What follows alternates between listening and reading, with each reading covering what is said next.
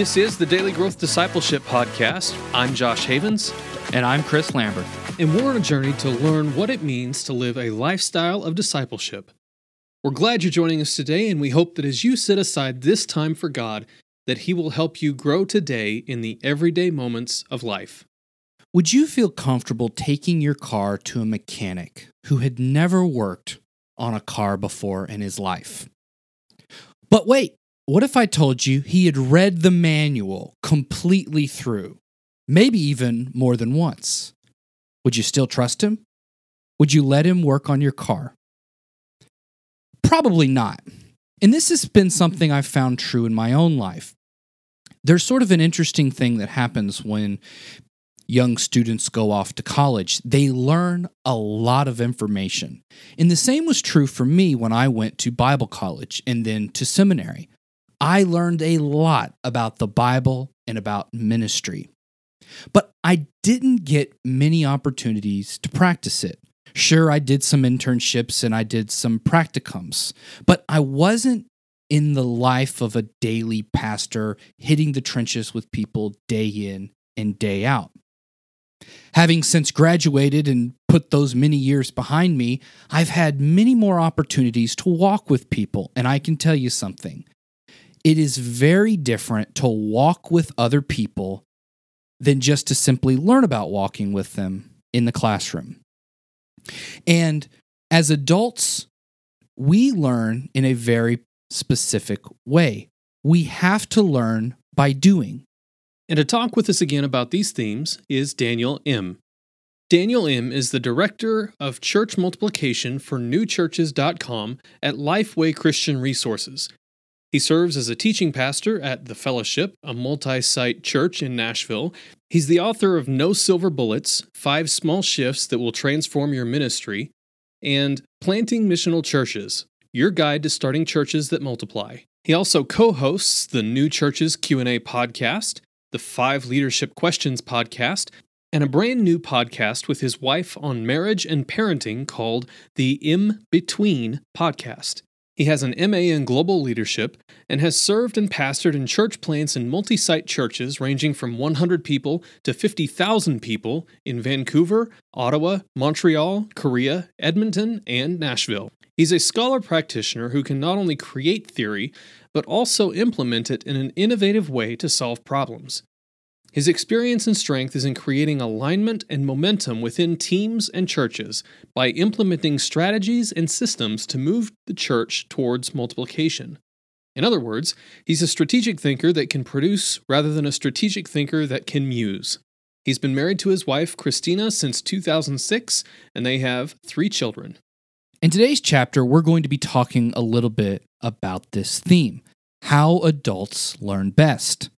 We're going to start off with the 70-20-10 principle and then jump into one of my favorite topics, which is the flipped classroom.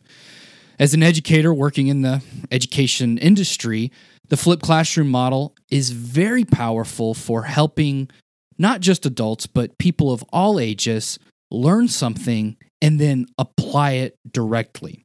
And this is so important for us as adults because studies have shown that if we do not practice it, we do not learn it as well. And so we have to begin putting our hands on the plow and get our hands dirty. Because it's one thing to know the information, and it's something completely different to practice it. So as you listen to this episode, I would challenge you, begin looking for ways that you can begin practicing the things that you know, but maybe you're not yet doing. I really want to ask you about the 70-20-10 principle in this chapter as well, because it hits on the unique ways in which adults learn specifically. So could you talk to us a little bit about what the 70-20-10 principle is? We hear a lot about the 80-20 principle, but so this is a little different. Yeah, so this is a adult education theory concept, originally from Dr. Alan Tuff. And basically the whole idea of the 70-20-10, it says that 70% of our learning comes by doing, right? So informal, on-the-job development, trial and error, growing in experience. So learning by doing is about 70%. 20% of our learning comes through interaction. So that's the idea of receiving informal feedback from others, or even more formal coaching and mentoring relationships. And so a lot of this learning is coming through relationships and through others.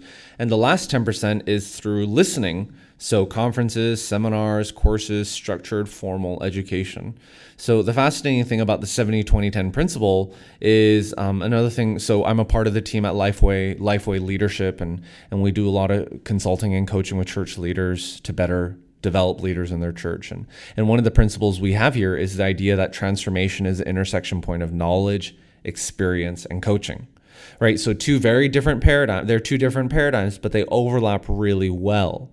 Right. So think about driving, right? Driving your car or learning how to drive your car. You need to, before you got your permit, you had to study, right? You needed the knowledge, right? So you needed to learn by listening or learn by reading, the formal class, driver's ed or whatnot. Like you had to do that. You're not just born a natural driver. And even if you are, you still need to know the rules of the road, right? So it's that 10%, it's that knowledge. Well, I mean, honestly, after that, you have to actually do the experience, right? So knowledge, and then you also have to drive. But you don't just drive, right? Learn by doing. You don't just drive by yourself. You need to drive with someone else. You need coaching. You need interaction, because you don't know what you don't know, right? And when you're on the road, I don't know if you guys remember the first time you were driving, it was like I knew everything about driving, right? I was like, oh, yeah. I knew everything, being a backseat driver, but then when I actually stepped in the driver's seat, I knew nothing. And it was that idea of knowledge, experience, and coaching. So when it comes to the 70-20-10 principle in your discipleship relationships, are the people you disciple, are they being discipled by you 100% just talking? Or is it maybe 70% they're listening, 20% you're interacting with one another, and 10% they're doing, which a lot of times that's what it is. Well, that's not how adults learn. So it's just a fascinating concept to say, okay, in light of that, man, once again, we disciple the way that we've been discipled. And most of us were not discipled via adult education principles. We were which is andragogy, which is the technical term. We were discipled through pedagogy, right? The principle of child education, where the child is a blank slate and we need to impart our knowledge upon them. But that's not how adults learn. And that's not how we are engaged. You talk about a little bit later in the book too, another model that has really been popular, for adult learning especially, which is the flipped classroom. And we're huge fans of the flipped classroom. And you say we're not trying to turn discipleship into just sort of like digitized materials. Here, go online, read this and do that. Could you talk about how then the flipped classroom model, maybe we need to define what that is, how that fits into this model of the 70-20-10 principle? Yeah, I mean, the flipped classroom model is, we could spend a lot of time talking about what it is and how effective it is and how it's been going and all that, and how it's transforming modern day education. We don't have to. But the neat thing about the flipped classroom, just super quickly, is you literally flip the classroom, right? So instead of lecture being in the classroom and homework being done at home, lecture is at home, homework is in the classroom. And the beauty of all that is it goes to the 70-20-10 principle, in that you're able to interact more. You learn more by doing class projects, case studies, interacting with other people about the material, rather than just sitting back and listening. So the cool thing about the flipped classroom model, especially in your church context, and this is what we do at my church when it comes to leadership development, churches that I've helped when it comes to leadership development, and at my church when it comes to discipleship in our small groups, we flip the classroom, where if we're doing a video-based, Bible study or small group material, instead of watching it together as a group, they'll actually watch it at home. Right? They'll watch it themselves. And then when we get together, instead of spending 15 to 30 minutes in front of a TV, we'll actually just eat and we interact and we get straight into the material, and we can have more time for that and for prayer. And even if it's, let's say you're not using a video and you're doing more of a teaching approach, well, even then, is everyone sitting around listening to you teach for 20 minutes, is that really effective in a small group environment? Right, with 10 to 12 people. Preaching is different, right? Honestly, when it comes to, and house church, if you're a house church, think about ways you can integrate 70-20-10. Because environmentally, right, and that's, I don't want to get too ahead of myself because we do end up, talking about spaces and social spaces and all that stuff. But the whole idea is if you are in a traditional church setting and you're 70 plus people, 100 plus people, and you're, there is a place for learning by listening through inspiration, through the preaching and the exhortation of the word. And there is a place for that, right? It's not the 70-20-0, right? We still need to learn, right? There still needs to be the knowledge piece. There still needs to be learning by listening. But I don't think every other venue in the church, small group, development, training, I don't think all of that should be the listening. Those are the environments where there needs to be more interaction and more doing. Yeah, you're just pointing out that we've got a disparity on where our emphasis has been. Completely. Where sort of all of the discipleship has just been put on the Sunday morning sermon by the pastor, and we've forgotten the rest of it. Yeah. And it does. It kind of seems like it builds a nice stairway, from like preaching, if that's going to be your 10%, maybe your small group discussions then becomes your 20. It is that time to sort of walk out with another group of believers, and hopefully you've got somebody who's a little bit more mature at the helm. And then there's got to be that 70% of you're really walking with one or two, a few other close friends, and you're in the thick of it. That's your day in and day out, trying to figure out what it looks like to walk a discipleship lifestyle in the 21st century. Yes. Yeah, completely. So I think that's really helpful. So show us, or you alluded to it a little bit. So what does your small groups look like if you're doing sort of the video presentation? Josh and I had started planting a house church, and so we were trying to do some of this stuff. But I think what you're pointing out is something that we missed a little bit along the way. So I'm really curious to see what your time together actually looks like. Yeah, so it's basically, everyone's learning, and if you're reading a book or if you're doing a study or watching, all of that is done outside, because then people can do it at their own pace on the go. And so many people have these dead spaces throughout the day, commute, this or that, and that everyone can listen and learn, and there's all that, right? So all of that is done outside. But the key is there needs to be some level of accountability, some level of check to make sure that they do it. Right. And once again, the point isn't getting through the lecture. The point is, do you understand the point of the lecture and of the point? Right. So part of it is, it's okay. Instead of, let's say there's a study before they come to the group, why don't you post on your group's Facebook page, or why don't you come ready to talk about the one takeaway, or maybe not that. Maybe one of the things you start off with is what was the one thing that stuck out to you about the movie? Right. And then you're not playing the classroom teacher and saying, did you watch the movie? Did you watch the clip? Did you watch? Oh, you didn't?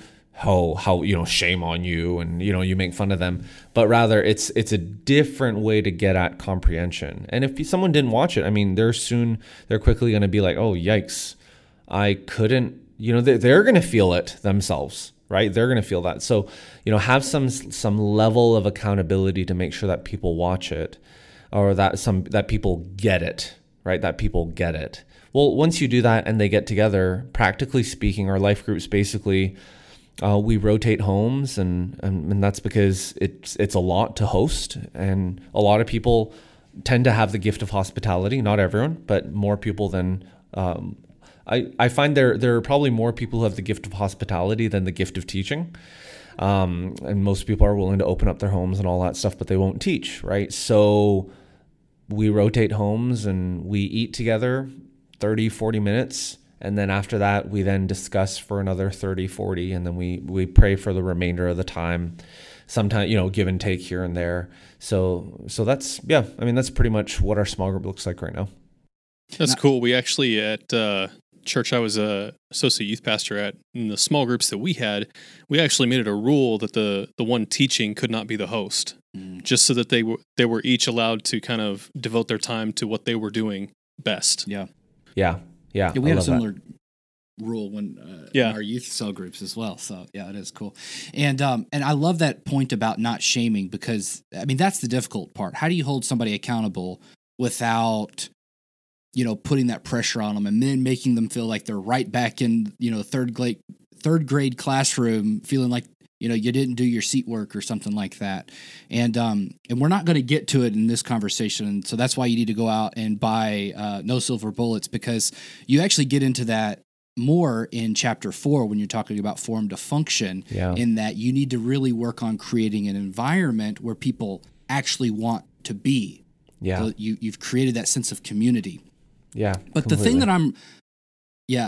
thing that I'm really wanting to dig on with you, sort of as our last topic, is this idea that we've hit on several times now, and I've been dancing around it because I am personally most interested in this, and that is, how do we actually break the habit of teaching others or doing things the way that we have seen and learned in the past? Because, so from my experience, I went to seminary, went to Bible college, went to seminary, and I learned all of this wonderful stuff about how to interpret the Bible, what the gospel is. And I mean, it's nothing to the sermons and pastors and teachers and leaders that I had before. They did the best that they could, and they did great. But I saw and experienced new things that I wanted to give to people. But it's very hard to do that because I find myself defaulting back to the way I've heard everybody else always preach. So how do we go about being intentional about making those shifts so that we can break out of those habits? Yeah. So being a good question asker, being able to ask questions well and actually discipling through questions. That's what Jesus did, right? I mean, he was a great question asker, parable storyteller, so, there's that aspect of it, of even to the point of, hey, I can ask a question, and this goes back to the principles of coaching. I can ask a question that'll, and they will try, I will help the person I'm discipling get to the answer. It might take longer than me just telling them the answer in 2 minutes and me teaching them, but it's going to be more memorable and it's going to be more contextual because I ask the questions and they're the one that's processing through the material, right? So being patient, it says in the scriptures, be quick to listen, slow to speak, slow to become angry, and abounding in love, right? So being quick to listen and slow to speak and a really good question asker is going to be great when it comes to discipleship. The other way you break it is by really reflecting and asking yourself questions and not assuming, right? We so often get stuck in nostalgia, right? And nostalgia when it comes to leadership as well. And nostalgia is, you erase the negatives, you erase the blemishes, and you underemphasize them and you overemphasize the good. So when it comes to all of that, it's okay, if that's the case and if that's what we often do, well, let's start asking ourselves the questions and really uncover why we do what we do, which is why I have so many questions and assessments and reflections, time for reflections through, not just at the end of the chapter, but in and then through the chapter. Because I'm like, hey, I could write 10 pages to give you this concept, but you taking 10 minutes to answer these questions yourself is going to get you there faster. So having that approach, I love what Sun Tzu said. He's the author of The Art of War, and this is a paraphrase, but he basically said, if you know your enemy, you're going to win half the time, but if you know yourself, you win the other half. And how often do we spend our lives learning about the others, learning about the enemy, not the enemy really per se, but the church down the road that's successful, or that from that book for this book. And we need to learn from sources outside of ourselves, but we can't neglect who God has created us to be, because there's as much learning in that than as there is looking outside. Mm-hmm. Yeah, and as you're talking, sort of, I'm trying to process that. And when you talk about coaching and knowing yourself, it seems like a big part of that is also just being confident in who you are, who God has created you to be, and really dealing with the fear, because you tend to want to be the sage when you have something to prove, when you think it's about you. So you're going to default back to the things that you have previously heard, people that you respected and looked up to, rather than shifting it and saying, it's not about me, but it's about the people I'm trying to serve. How can I best lead them so that they can learn? Yeah, precisely. So, I love that. Well, Daniel, we didn't get to all of the micro shifts, but that's okay, because I think this has been a really good walkthrough of some of the first 3, and people need to go out and check out your book, No Silver Bullets. Where can people go to find more about you and your book? Yeah, so I'm on the social media platforms, on all of them. The easiest way to find me is just go to danielim.com. My last name is 2 letters, IM. So just danielim.com and you'll see links to everywhere. But if you want to go straight on social media, it's Daniel Sangi. So Sangi is my Korean name, Sangi. So that's my handle on Instagram, Twitter, Facebook, and such. And I'd love to get connected. Awesome. And we will have links to everything in the show notes, as always, so you guys can be sure to go there and check them out. Perfect. Daniel, thanks for being on the podcast, and thanks for being willing to share this with us. Awesome. Thanks, guys. Thanks for listening to the Daily Growth Discipleship Podcast. If you want to stay up to date with everything that's happening at Daily Growth, go to dailygrowthdiscipleship.com and subscribe for free. Or subscribe on Apple Podcasts, Google Podcasts, and Spotify.